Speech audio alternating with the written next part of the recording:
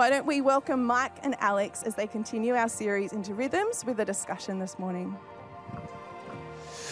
Well, welcome today to New Life Online. We're really excited to have you with me. I'm joined by Pastor Alex from our New Life Brisbane location. And I just want to say thank you for everyone that's currently joining us today. It's been another week of disruption. But the fact you're online, wherever you're joining us from around the world, around the nation, or around Southeast Queensland, thanks for being with us here today. You can throw on the chat of where you're joining us from. We'd love to hear. But secondly, we also recognize some of you today are joining us from quarantine or isolation. And I just want to let you know we're thinking of you, we're praying for you. This is a hard time, this is a hard season. But the other thing I'd mention is that this isn't the first time we've walked through something like this. This is the third year running.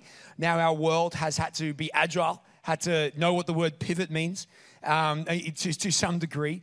And we just want to let you know, we believe that not only we're with you, but God is with you in this time. And we're praying for you. If you do need prayer at any stage during this service, you can click the live prayer button. And Calvin and our host team, we've got a bunch, Liv and Lucy, would love to pray with you throughout the service. Thanks so much for being agile. For those of us who would have been expecting to be at a physical location today, thank you for being with us as we do what we believe is wise, what we believe is prioritizing the health and also the safety of our medical community as well. As I said, I'm joined by Pastor Alex. How are you doing today, Alex? Mike, I'm great this morning. I love the topic we're about to jump into. This is something I'm passionate about. We're midway through what we're calling Rhythms, a series for which the subtitle is The Habits of the Way. I got to be honest, when I hear of the word rhythms, I'm reminded of the Jamaican bobsled team from Cool Runnings. You know the song? Yeah. Feel the rhythm, feel the rhyme. Come on. And I don't know the next part, but it's bobsled time, 100%. So good. I love it. Yeah. Why do you love rhythm so much, Alex? What is it about this series that really sticks for you? Yeah.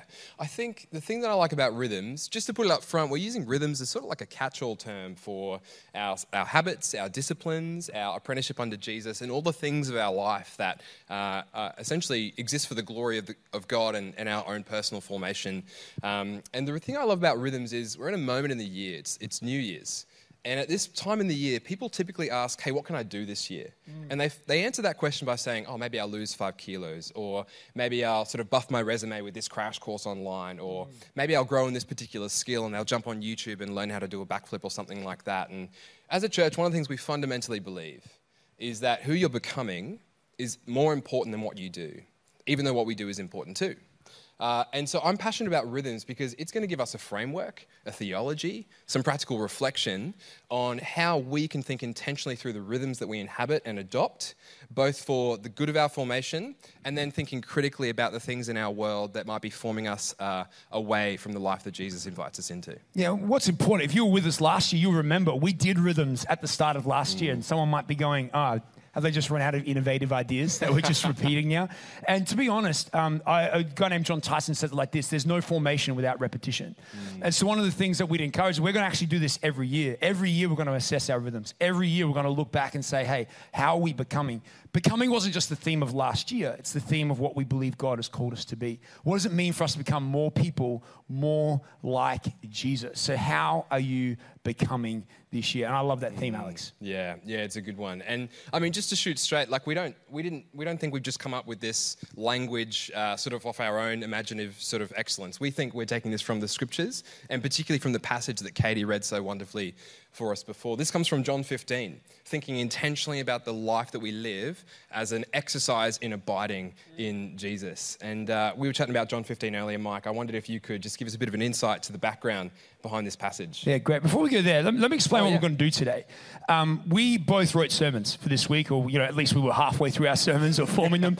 And then from Coolangatta, David Scambry as well wrote a sermon, and David was meant to be with us this morning, but he came down with symptoms late yesterday.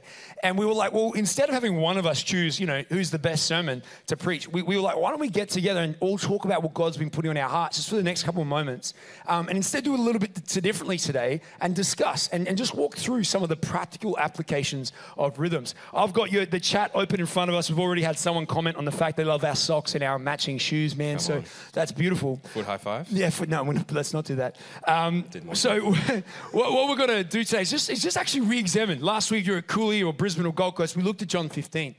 And this for me, Alex, is a really common text. I've heard it preached many times. I've preached it a couple myself.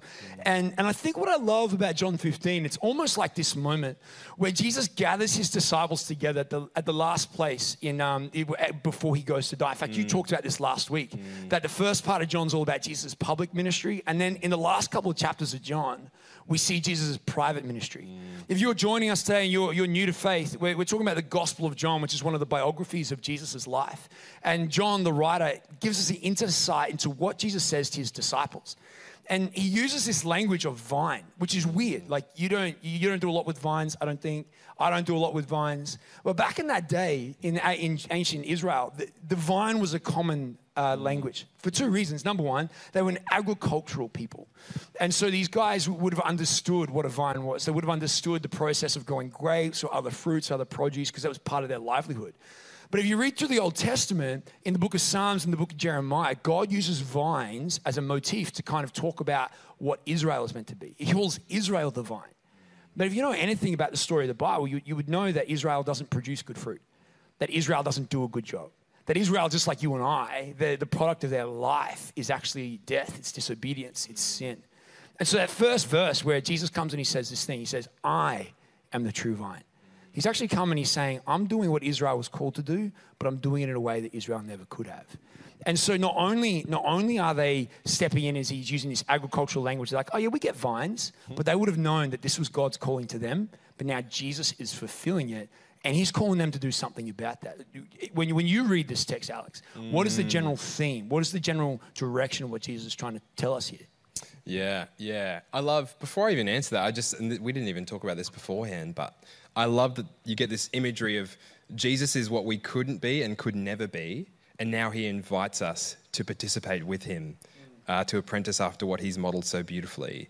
And I just love the imagery there. It's Jesus is the perfect one, but he invites us to It's not showmanship. It's not showmanship. Like, hey, look, I can do what you can't. Yeah, that's right. He's like, come do it with me. Yeah, come and see. And come and participate. I love that. The main thrust of the text, I examined this myself just a little time ago, and something that really struck me. You read through this text, and there's a repeated word. It comes 10 times in these verses that we've read just now, and the words remain. And that's John's clue, and that's Jesus' clue, that the key point of this teaching is that the followers of Jesus, disciples of Jesus, if they're to learn anything about apprenticing under the way of Jesus, it's this, that we need to remain in God. And different translations sort of hit it differently. Some translations say abide. Some translations say make your home in. Some translations say dwell. And the whole idea is, I guess Jesus is asking this question: what do you do with your life? And is it possible to do everything you do in life in me?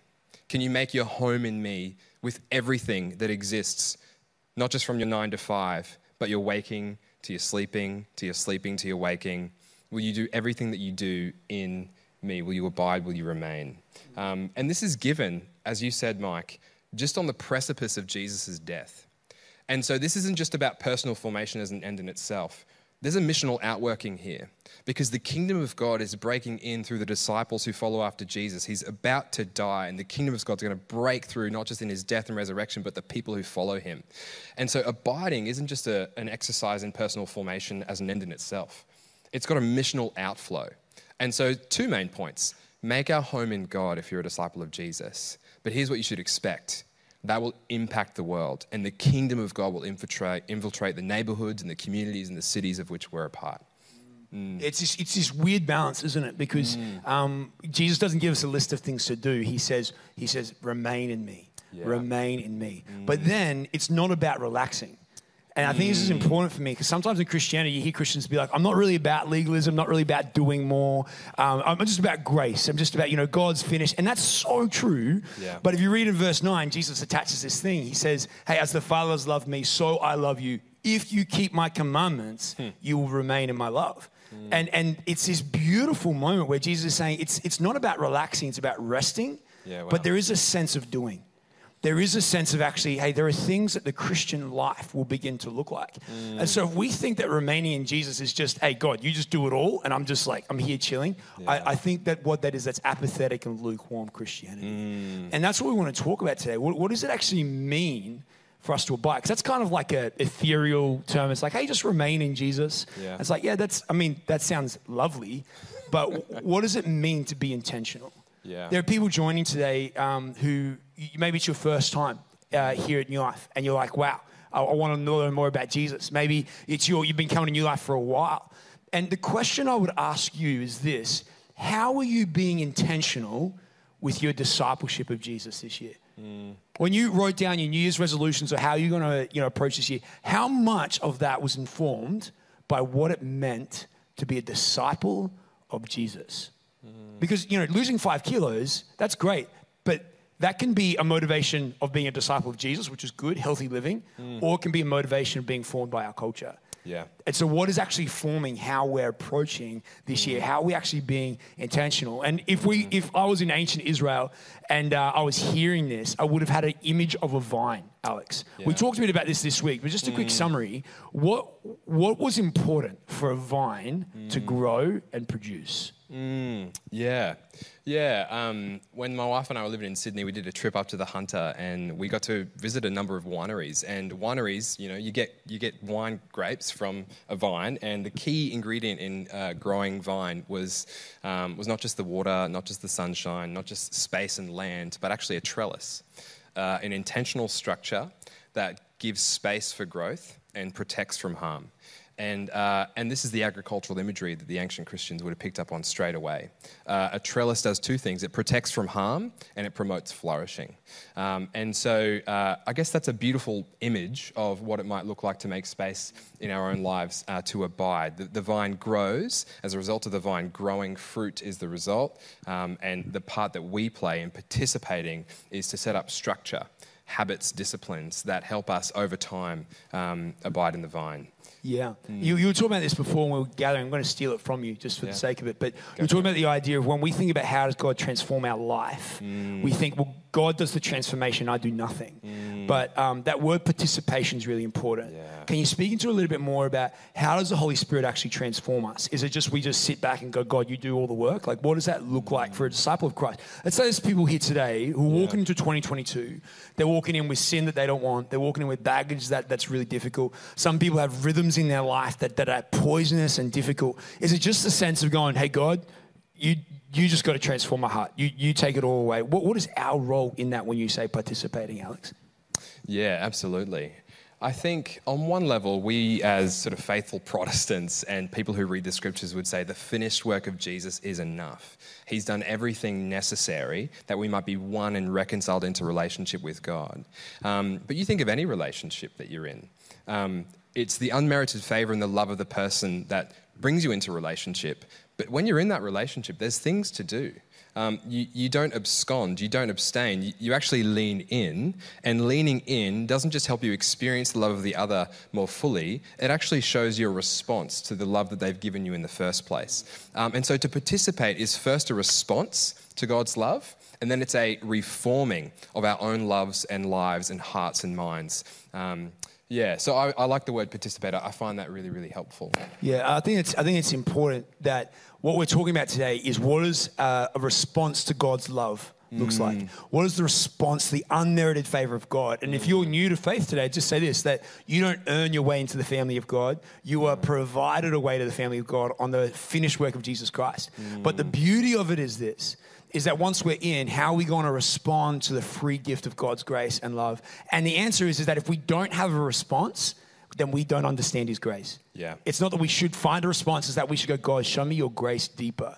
And as we start to talk about our trellis today, and the trellis is, what is the structure of your life? What is the structure of your life leading you to become? Because the idea is this, every single person here has a trellis. Jason said it really great here last week at the Gold Coast. Whether you know it or not, there is something the branches of your life is growing around.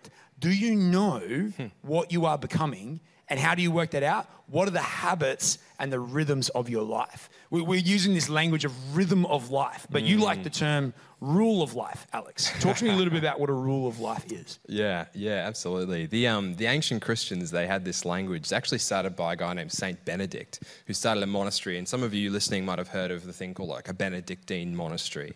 And in the monastery, Saint Benedict had this idea. He actually understood and appreciated how habits and structure and all of these sort of material, ordinary, repetitive things form our lives more powerfully than sort of the big things in life. And so he coined this phrase, rule of life. Rule comes from the Latin word for trellis, most sort of scholars think. And a rule of life is a way of talking about our everyday, ordinary rhythms, habits, practices, and disciplines, which gives us a framework by which to ask the question, well, how is what I'm doing something to me, for better or for worse? And so really simply, to boil it all down, we would say, the ancients would say, a rule of life is a list of commitments, habits, disciplines, and practices that we adopt in our ordinary, daily, weekly, monthly lives so we can, over time, become more like Jesus. We've just updated the language a little bit, which I really appreciate. Like rhythms, it actually makes more sense given the context that we're in to use that language. You've really helpfully sort of unpacked the way by which rule of life isn't just something to help us think positively about our discipleship, but critically about the world we live in. Can you unpack some of that language for us? Yeah, when you look at John chapter 15, and you and I were talking about this week, we often ring each other when we're writing sermons. We're like, dude, like, what's God saying to you? And it's really helpful. It's like a cheat sheet. But what I found helpful is I was just listening to what Jesus was saying. He kind of was talking about two things. He actually starts with the negative. He starts early and he says that, God's going to come and prune things in your life so that he can produce things in your life. And when you look at John 15, there's kind of two things that God wants to think us to reflect on. What is he wanting to produce and what is he wanting to prune? What does he want to produce and what does he want to prune? And we'll talk about pruning a little bit later. But the reason why that's important is because we think God's, miraculous work happens at the altars on Sundays. And I think it does. Like, that's amazing. Prayer ministry on Sunday, beautiful. But I actually believe one of the most powerful ways that we participate in the work of God is by our everyday habits. And everyone has habits. Everyone has a rule of life. There are things that you are doing right now that are your rhythms that if you're not aware, it doesn't mean that you don't have them. Let me give you an example. When you woke up this morning, it was the first thing that you did. I guarantee you do that most mornings. Most mornings. For me, Alex, that used to be roll over and check my phone. Yeah. And for a period of time, I actually had to take my phone and sleep with it in the kitchen because I was just like, I don't want the first thing I do. But we don't think about that. Some people's rhythms might be wake up and go to the toilet. But that's fine. It's still a rhythm. Maybe not spiritually forming you, but what do you do next? And I think we don't think, when you're in the car, what do you listen to? Someone listens to ABC 612. That's a very different rhythm than someone listens to 102.9. Yeah. There's nothing wrong about either of those things, but each of those inputs are forming us to different people. Yeah. That's a very surface level example. But if you go deeper and go, okay, well, how are our habits forming us every single day? And for me, I think it helps us become aware about how our culture is forming us. When we actually become aware of our habits, we start to work out our culture is teaching us habits. Yeah. Can you speak a bit more into that? Oh, yeah. And I love the way you draw out those two words, producing and pruning. And if I could just summarize pruning, because that'll answer the culture question, this is not as simple as saying the world's bad and being a Christian in the ghetto is good. It's actually a sophisticated lens. Did you say Christian in the ghetto? Like a Christian ghetto. Oh, okay. Like this cloistered off community. Let's bunker down. Let's be insular. Let's not hang out with the world. It's wow, Brisbane, man.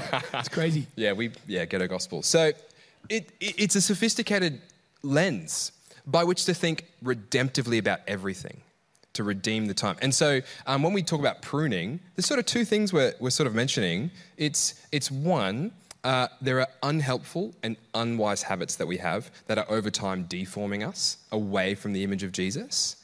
But Christians think a bit more deeply and seriously, and we'd say there's also sins in our life And I just want to clarify that before I move on, because some of the ways we talk about how culture deforms Christians, they might sound a bit surface level, but actually we're just talking about unwise, unhelpful habits and how over time they actually beget a kind of life which is less like Jesus. I think one of the ways that culture influences and forms Christians is TV. Now, again, it might sound like I'm saying don't watch TV, but you think about the kind of things that are on TV, and not just the kind of content, but the repetitive rhythm of that content and how it normalizes things. And so I think of two sort of key catchwords like promiscuity and sort of an overly celebrated sexual culture and violence, and how the TV we watch, not just by watching one show, but by inhabiting the narrative arc of a series of shows and letting that normalize these things in our life. I think that Jesus was sensitive to pain. I think of John 11, verse 35, shortest verse in the Bible. Jesus stood before suffering, and it said Jesus wept. And culture deforms us in a way by us watching content and sort of engaging content repetitively and which normalizes things. I think of TV. That's such a surface level one, but Mike, would you have any sort of ways that you could think through that culture might deform? No, I think that's really helpful. And I mean, we don't want to return to, I remember when I was growing up in the 90s, it was like, if you got a secular album, burn it as a sign of, you breaking down your idols. We're not saying get rid of your Netflix subscription or Disney Plus, although for some people that might be helpful. It's about, do you have the right filter? Yeah. And I think when we have an unfiltered approach to content, I've actually heard people go, well, I'm questioning this because I was watching a show on Netflix, and I'm like, hang on, shows on Netflix are actually beginning to form us more than the Word of God. Yeah. And that should be concerning when we have more formative questions coming from media than we do from established truth. I think that can be really, really dangerous. Yeah. And so that's why I think for me, this idea of a rhythm of life, the rhythm of life for me is about there's a great hymn. It says, my heart is prone to wander. Anyone who's been a Christian for any period of time knows how true that is. Left to my own devices, as a pastor of a church, my heart's prone to wander. Yeah. If I just wander off the track. And so what a rhythm of life does is it provides me with disciplines and boundaries that goes, hey, don't wander from here because there's a cliff over there. Don't wander from here because the shepherd's voice is trying to curtail you over here to good pasture and good resting and abiding. And that for me helps me understand that when you as a Christian can admit, hey, all of our hearts are prone to wander, then the question is, what's helping me know what wandering looks like? Yeah. And that's where the rhythm of life comes in. So when we're talking about a rhythm of life, this is actually an ancient practice. So often modern Christianity is based on modern thought. But when we look, Christianity's been thriving for thousands of years. So we're returning to the ancient and mothers and fathers of our faith and asking, what did they do for their faith to flourish, even in times when the world was darker than it is now? And one of the ways was this idea of a rhythm of life. So Alex, when you start thinking of a rhythm of life, how do you begin to form that? Like, we're at the start of a new year. At New Life, we actually don't want to do this once. Every year we want to start looking at our rhythms of life. Yeah. How do we start to form what a rhythm of life looks like for us, that our hearts might not wander away from the shepherd? Yeah, great one.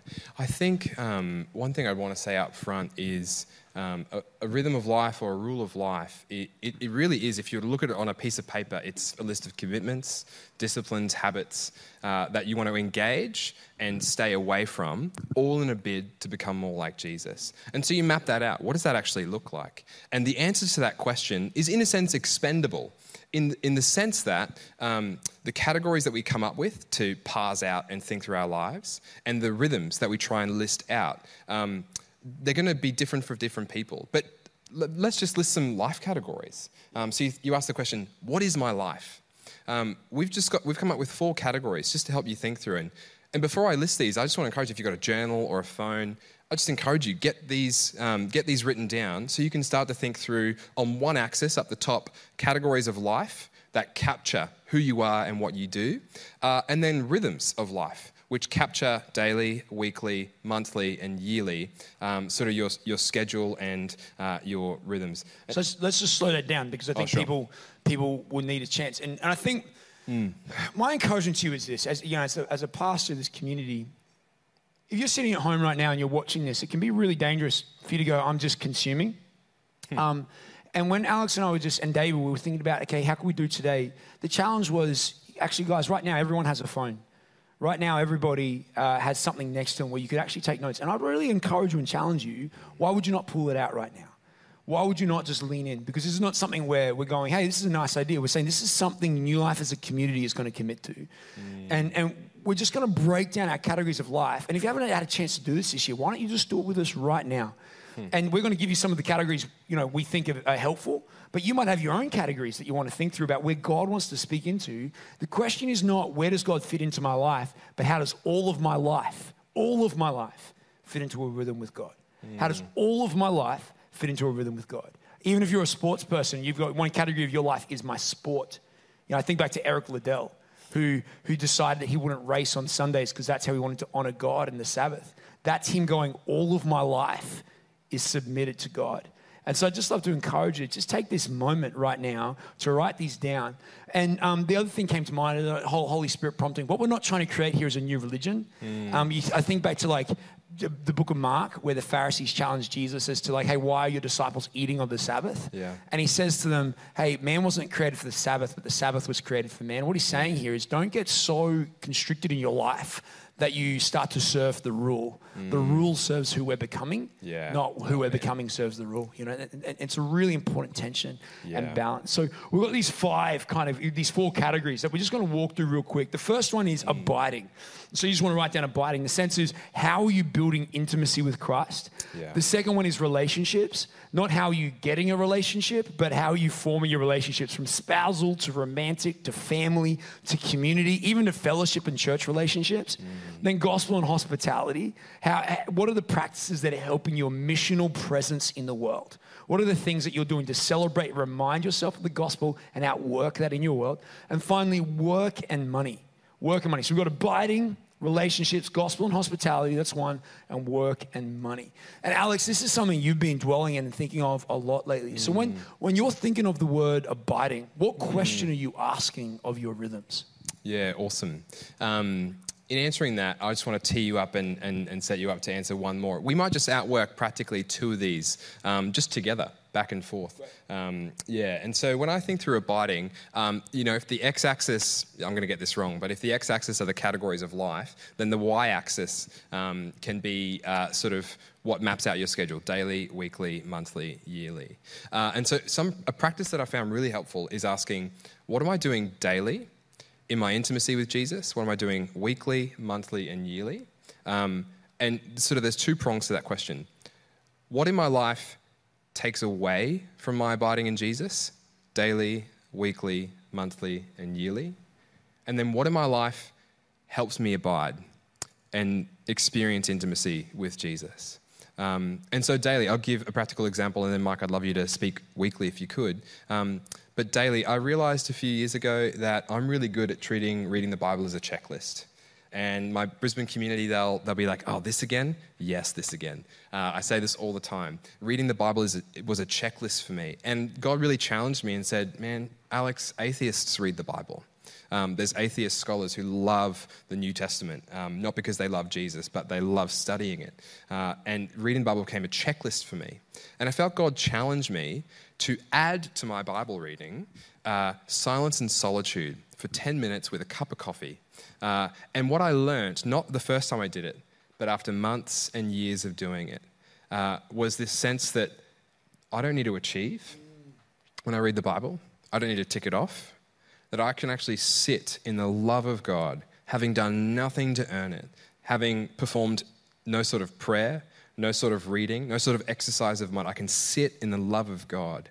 And then the way that I came to the scriptures after that, after repeatedly doing that, day in, day out, week after week, month after month, year after year, it's completely transformed the way I read the scriptures. I now go to the scriptures not as a checklist to tick off, but as a inspired word to hear from God through.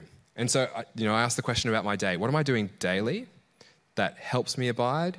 or hinders my abiding? What about for you, Mike? Maybe a larger category. Yeah, sure. If I go weekly, something Sarah and I have decided the last couple of months is we've got 2 little kids, and so it can be kind of hard for us to find that stillness in our house.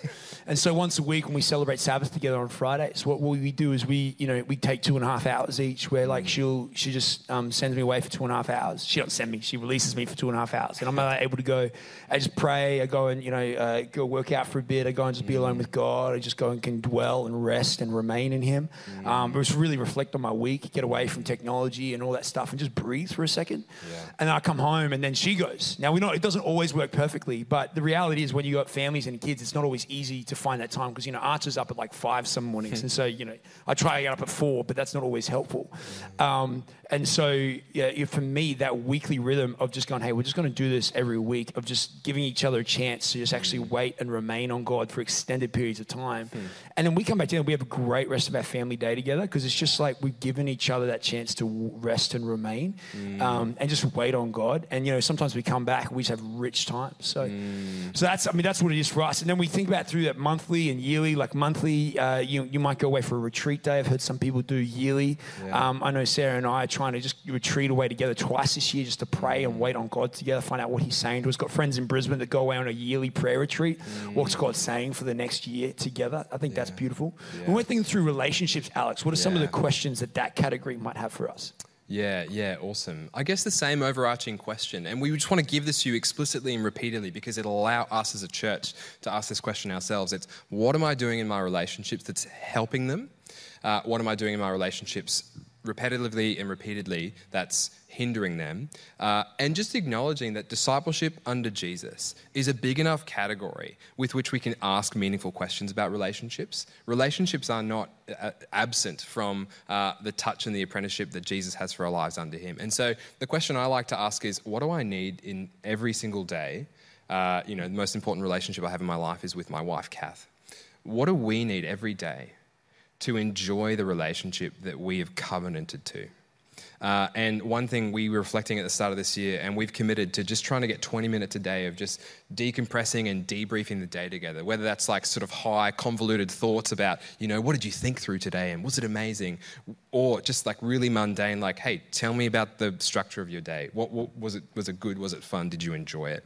And so 20 minutes a day. We also love just, getting out. We've committed to just getting 1 coffee a week together, face to face in unhurried time. That doesn't mean we won't get more coffees together. I love a flat white, as much as the next guy, but it just means we've committed to getting unhurried time over a coffee together once a week. And so the question is not, we fail at this all the time, just to be straight up, we fail at this all the time. And the feeling we have in that moment is not guilt, because this isn't about guilt.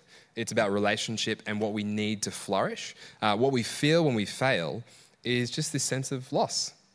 We miss each other. It's not the same. Like it sucks when we fail.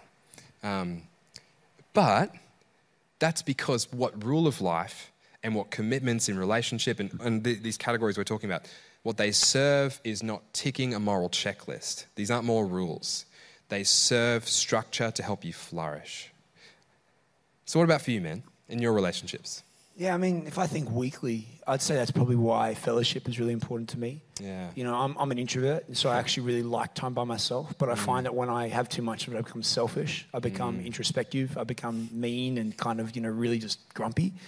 And so when I think about God wanting to produce fruit in me, spending time with other people actually reminds me of God's love for other people, the beauty and intricacies of their life. When I go to a small group on during the week, there's a sense of getting my eyes off myself and into other people's stories. When I rock up at church and I spend time with people in the courtyard, they tell me about their week or what they're going through. There's this sense of rhythm to that where it's like, this is a weekly commitment to me. Regular church attendance in Australia right now for a follower of Jesus is once a month. I think it's atrocious because I just don't think that that's a rhythm. I think that that's an option. Yeah. And it's because what it says is I only need church once a month. But what if your community needs you there more often? It's such a self-centered question to be like, I only need to come to church this month. It's like that makes community all about you.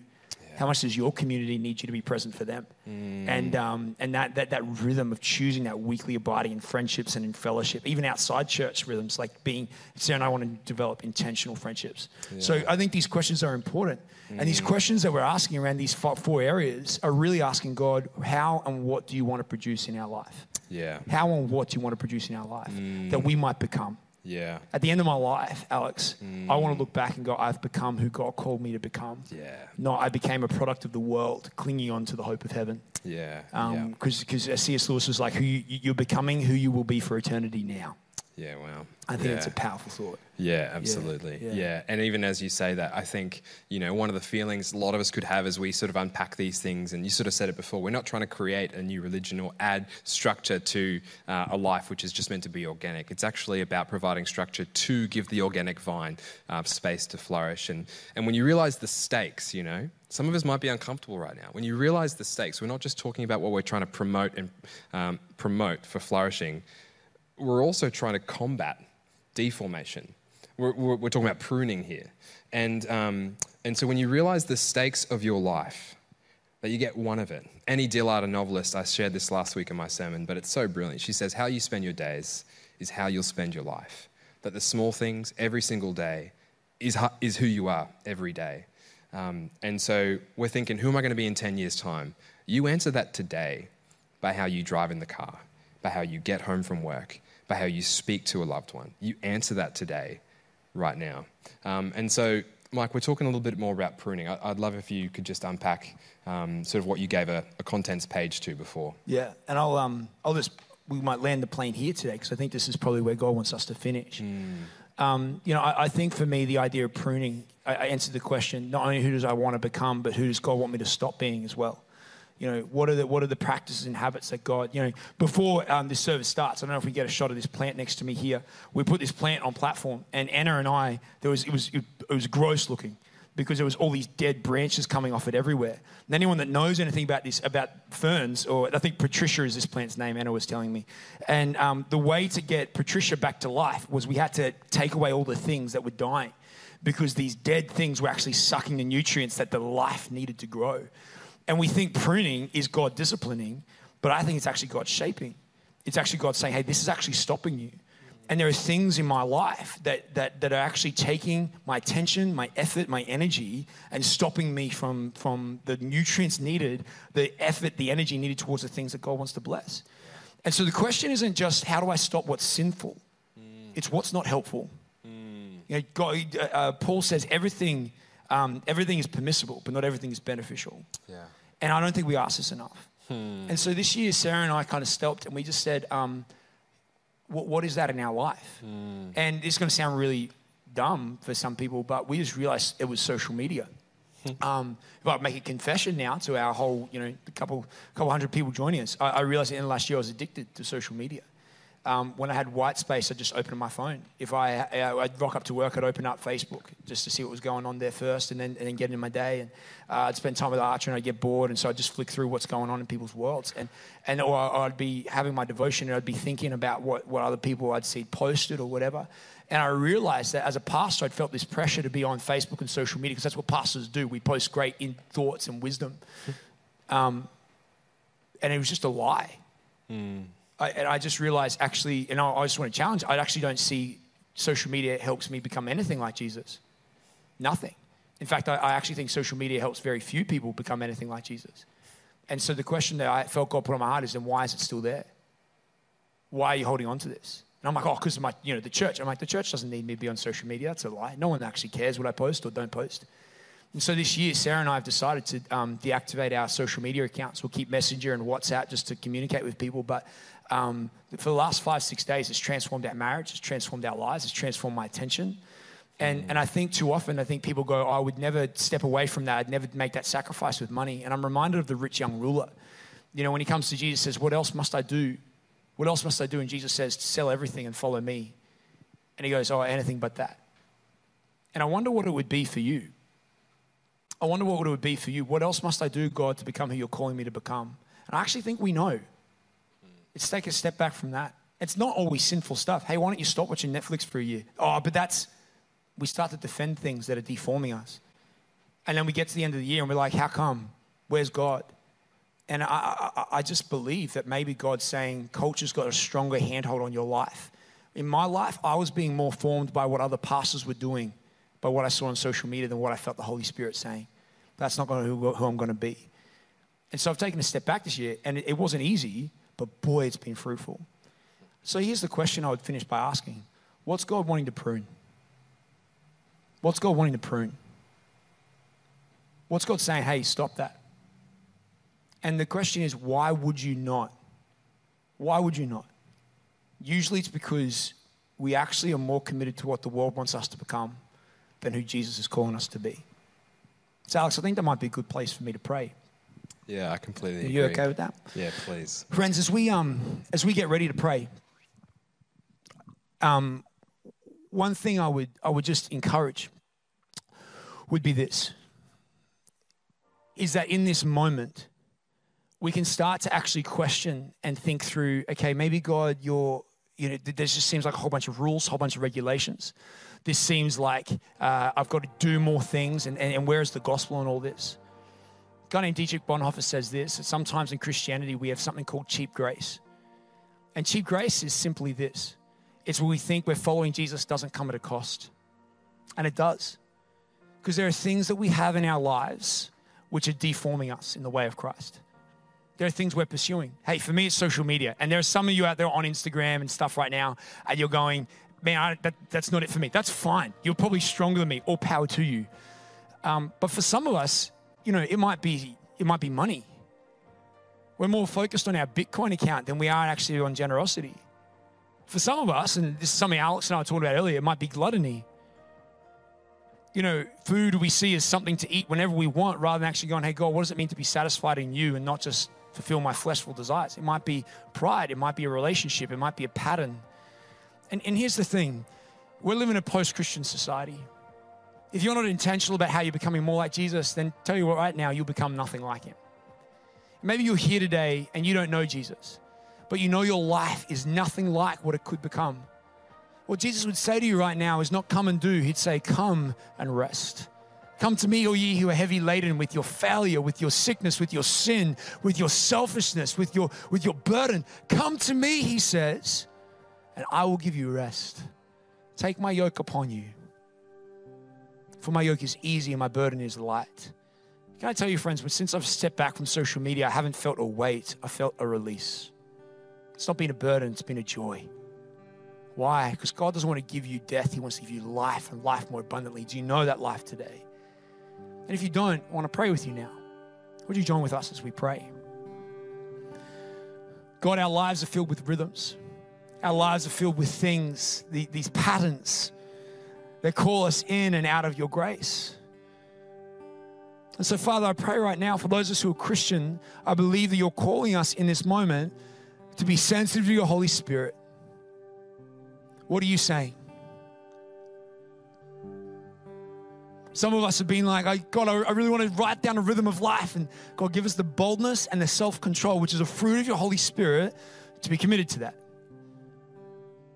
Some of us right now, God, are hearing and saying, hey, hearing you say, hey, you need to cut this off. It's too long. God, give us the courage to be obedient. And some of us now who we don't know you at all, and we're just hearing the still voice of the Holy Spirit saying, you are not what you have been called to become. You're called to become my son and daughter. Come, let me forgive and wash you clean. And for those of us right now, Father, I pray in the name of Jesus Christ, we would turn to you. We would ask for forgiveness. We would repent. And we would follow the one who calls us to become like a son and a daughter of God, as you became a son of man. We thank you for these things in Jesus' mighty name. Amen. Amen. Friends, for those of you who have joined us today, if you would love prayer, then Calvin and the team are waiting to pray with you online. We're going to sing a song right now called Build My Life. This song's a declaration which just says, I will build my life on the sure foundation of Jesus. I wonder, would you worship with us from home, wherever you are, as we declare this truth and make this decision today? Let's worship together.